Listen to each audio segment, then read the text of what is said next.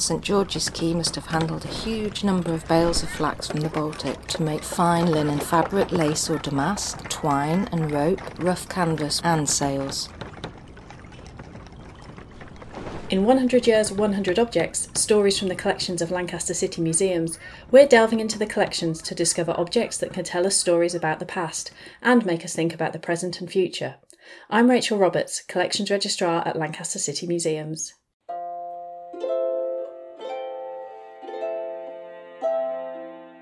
Today's object is a small and unassuming piece of metal, but one that reveals Lancaster's links as a port with Russia and one of the main imports of the early 19th century. Today's object is a lead flax seal.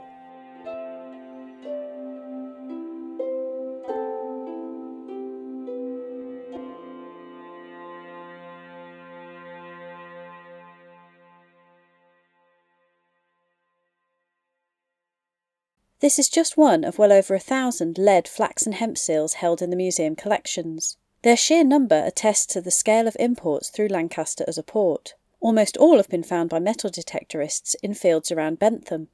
Throughout their lives, they've travelled from Russia to the customs house at the port of Lancaster, out to the fields of Lancashire, and finally back to the customs house, which now houses the Maritime Museum.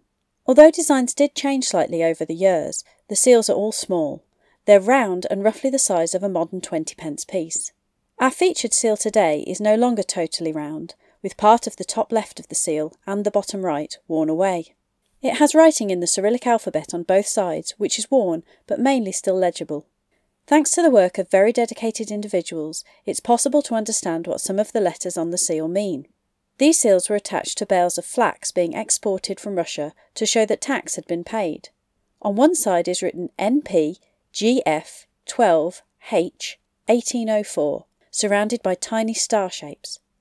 The NP shows us that state tax had been paid in Russia, but as NP was used by all ports before 1829, we can't be sure where it shipped from. GF are the initials of the grower or agent, and 1804 was the year in which it was shipped.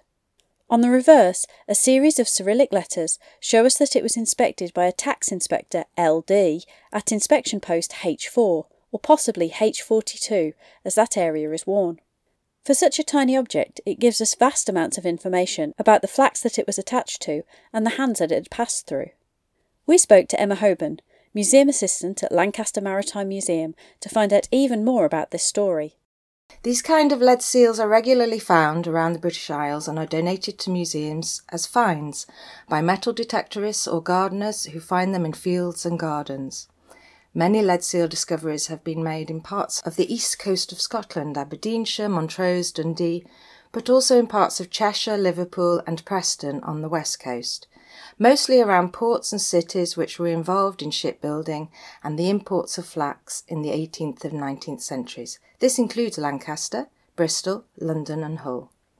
The seals are made of lead alloy and were used as labels which identified graded bundles of flax and hemp. In the 18th and 19th centuries, Russia was the world's greatest exporter of flax and hemp, and Britain its major customer. Not surprisingly, the seals have Cyrillic letters on them. They also have symbols, and thanks to the research carried out on the collections in British museums and by local enthusiasts, it's possible to find out quite a lot about their origins. In some instances, it's possible to find out what port the bundles of flax went through, the year they were exported, the grade of the quality of the flax, and in some instances, the growers and or the name of the inspector of the flax. The main function of the lead seal was to indicate that the flax had been inspected and graded and passed through a series of quality control measures. This was important because grades of flax determined what it would be used for in the manufacturing process and thus the end product.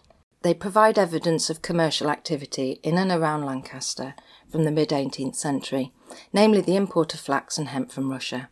They tell us that flax of different grades were imported and processed in the hinterland around the busy port of Lancaster. Further research is needed to try and link Russian export data with individual importers of these goods, but the chances of finding such data are remote. But some records have been found which reveal that London and Hull received a vast amount of flax which was subsequently shipped to other ports in the UK, and this could have included Lancaster. One seal currently on display has 17 and the remainder of the numbers are missing because the rest of the seal is damaged, but we can assume that this seal dates from the 1700s, most likely after 1740 because that's when lead seals appeared on the trading scene. Russian flax trade had been taking place much earlier, in the 1600s, but presumably trade was less regulated and in far smaller quantities and for a more local market. Research has also found that after the 1770s, the obverse side of the seal from St. Petersburg changed little, but the reverse did. There are other letters, symbols, full stops, colons, etc., which all help identify their origin. The obverse often had the initials and surname of the desiatnik on it. The desiatnik were registered and regulated inspectors of flax, and because the Russian State Historical Archive has preserved logbooks with the names of the inspectors, or brakas as they were often called, it is possible to find out the name of the person who inspected the flax bundle, but only logbooks between 1840 and 1842 have been preserved. Before we delve deeper into the story of our seal, we wanted to find out what flax actually was, and what it was being used for in Lancaster in the late 18th and early 19th centuries. The different grades of flax determined what they would be made into. The better fibres were woven into fine linen fabric, lace or damask. The second best fibres would be used for twine and rope, and the third best fibres went to make rough canvas, webbing and sails. We know that at High Bentham Mills, 19 miles away from St. George's Quay, lead alloy seals have been found from the port of Archangel on the White Sea. This port had a reputation for top-quality flax used in the manufacture of silk and damask. Around the site of High Bentham Mills, over 1,400 lead seals have been unearthed and catalogued. It's thanks to metal detectorist Jed Dodd and his detectorist friends that we know so much more about local lead seals and flax imports. Sail making was the main use of flax in Lancaster area in the 18th century. Lancaster was a major port and a centre for shipbuilding. Brockbanks alone, the town's largest shipyard, produced 127 ships between 1763 and 1817. Sails were needed for new ships built locally and for ships visiting the ports, which perhaps needed repairs or refitting. Sails were also needed for export to the West Indies, where Britain's colonies in the late 18th century were developing. Similarly, here in the northwest England, sails were needed for the smaller vessels which distributed imported goods along the northwest coast. For example, to the local ports of Ulverston, Whitehaven and Liverpool, where shipbuilding and maritime trade were also thriving. We also know that trade was thriving by looking at a list of business directories at the time. There were many sailcloth manufacturers in Lancaster in the late 18th century. Margaret Robinson's book, Lancaster's Sailcloth Trade in the 18th Century, gives several examples of these businesses. So, for example, Richard Edmondson of Lancaster was described as a sailcloth manufacturer in 1779, a flax man in 1770, and earlier a flax dresser in 1764. He owned a factory on Moor Lane in Leonardsgate, Lancaster. Edmondson went on to form a business partnership with a friend, Robert Inman, who was an established specialist Baltic merchant in Lancaster dealing with imports of Baltic wood and later flax. Another example is Joseph Bell, who started a business as a flaxman in 1751-2. He had a weaving shed in Back Lane, now King Street. Bell died in 1762, whereupon his wife Rebecca took on the business. Records show that she worked from a base in Pudding Lane, now the lower end of Penny Street. In 1775, manufacturers Dilworth and Morrison were listed as producing sailcloth and twine, which is also made from flax. There were many more flax dressers and manufacturers, so altogether the list makes it sound like it was a large and important enterprise in Lancaster. In the mid to late 1700s, the custom house on St. George's Quay must have handled a huge number of bales of flax from the Baltic.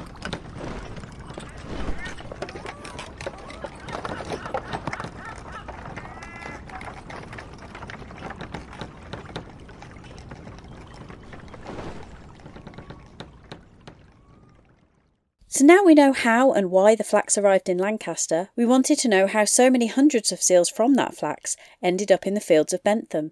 This was the question which really puzzled me as a museum assistant. The answer lies in the processing of flax and the disposal of the waste products after the processing of the flax. Firstly, the flax was harvested in Russian fields in late summer, early autumn. Flax must be pulled up by the roots to help preserve the longest possible fibres. If the stalk is cut with a knife, the sap is lost and this affects the quality of the linen. After harvesting, it would then be transported, graded and inspected at Russian ports. Once the flax arrived at the port of Lancaster, it was unloaded onto horse-pulled carts and taken to flax mills in Lancaster, Caton and Bentham in Yorkshire. Flax would then go through a series of different processes. In the 18th century, flax was harvested and processed manually. It was a complex and labour-intensive operation with many steps. The first step in processing flax involves retting. Flax stalks are multi-layered. It's the cellulose layers beneath the outer straw which are valuable and spinnable, and these layers only become available when both the straw and the woody inner pith are removed. Retting involved soaking the flax stalks in water so that microorganisms and moisture help to dissolve the cellular structure of the plant and rot away the pith. The pith and outer straw were then gathered, along with the lead seal attached, mixed with human excrement which was also collected, and then spread on the land as a fertiliser. The lead seals then ended up being ploughed into fields surrounding a flax mill, only to be found hundreds of years later by metal detectorists. From the work of metal detectorists searching in Bentham, we know that there was a company called J, T and W Hornby who established themselves in Low Bentham village about 1795 and who then moved to High Bentham. There are other remaining stages of the processing of flax which include breaking, scutching and heckling, and briefly breaking is when the outer layer of straw was broken up using simple machines or by hand. Scutching is when a wooden knife was used to scrape away most of the broken bits of straw, and heckling was to remove the last of the debris, and the flax fibres were pulled through a steel comb known as a heckle. The fibres are then used for spinning. But the import of Russian flax into Lancaster eventually stopped. We asked Emma to tell us about some of the factors that led to peaks and troughs in the trade, and how Lancaster eventually stopped importing it altogether. A lot of the flax seals recovered in Britain date from 1770s, which possibly reflects a peak in imports and trade in flax from the Baltic. After this period, several factors contributed to the decline of flax trade. One example is wars. Between 1808 and 1813, no ships entered the port of Lancaster at all because of the Napoleonic Wars. Interestingly, the wars both raised the need for more flax for sails on the ships used in warfare, but they also stopped trade in flax, and subsequently businesses suffered due to reduced production and costs. When Napoleon blockaded the Baltic, little flax got through, which did make it very costly. Despite these challenges, some companies continued to produce goods, and it's known that the Bentham mills couldn't get flax from Lancaster for a while and received flax from the port of Liverpool. This must have been very expensive, and it begs the question, if the mill was prepared to pay a lot, double the usual cost, then their products must have had a good reputation. As many of the seals found in Bentham had the initials AP on it for Archangel Port, we can be reasonably certain that Bentham mills imported quality flax, because that was the most prized flax in the world. In part, this was because the inspectors in Archangel were good at their job and their flax had been inspected thoroughly. Some of the seals found around Bentham also have the cross keys symbol on them. These seals came from Riga, another Russian port with a reputation for quality flax. Not only did war affect the flax trade, but so did poor inspection of the flax in Russia, with the result that countries started to look elsewhere for their raw flax. The Russian government changed the entire grading system for raw flax in 1829, and some inspectors were put on a refresher course.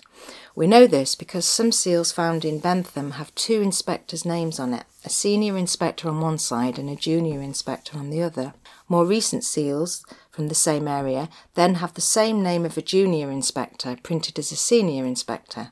There is therefore the possibility that this double inspection indicated an apprentice-type programme going on in Russian ports.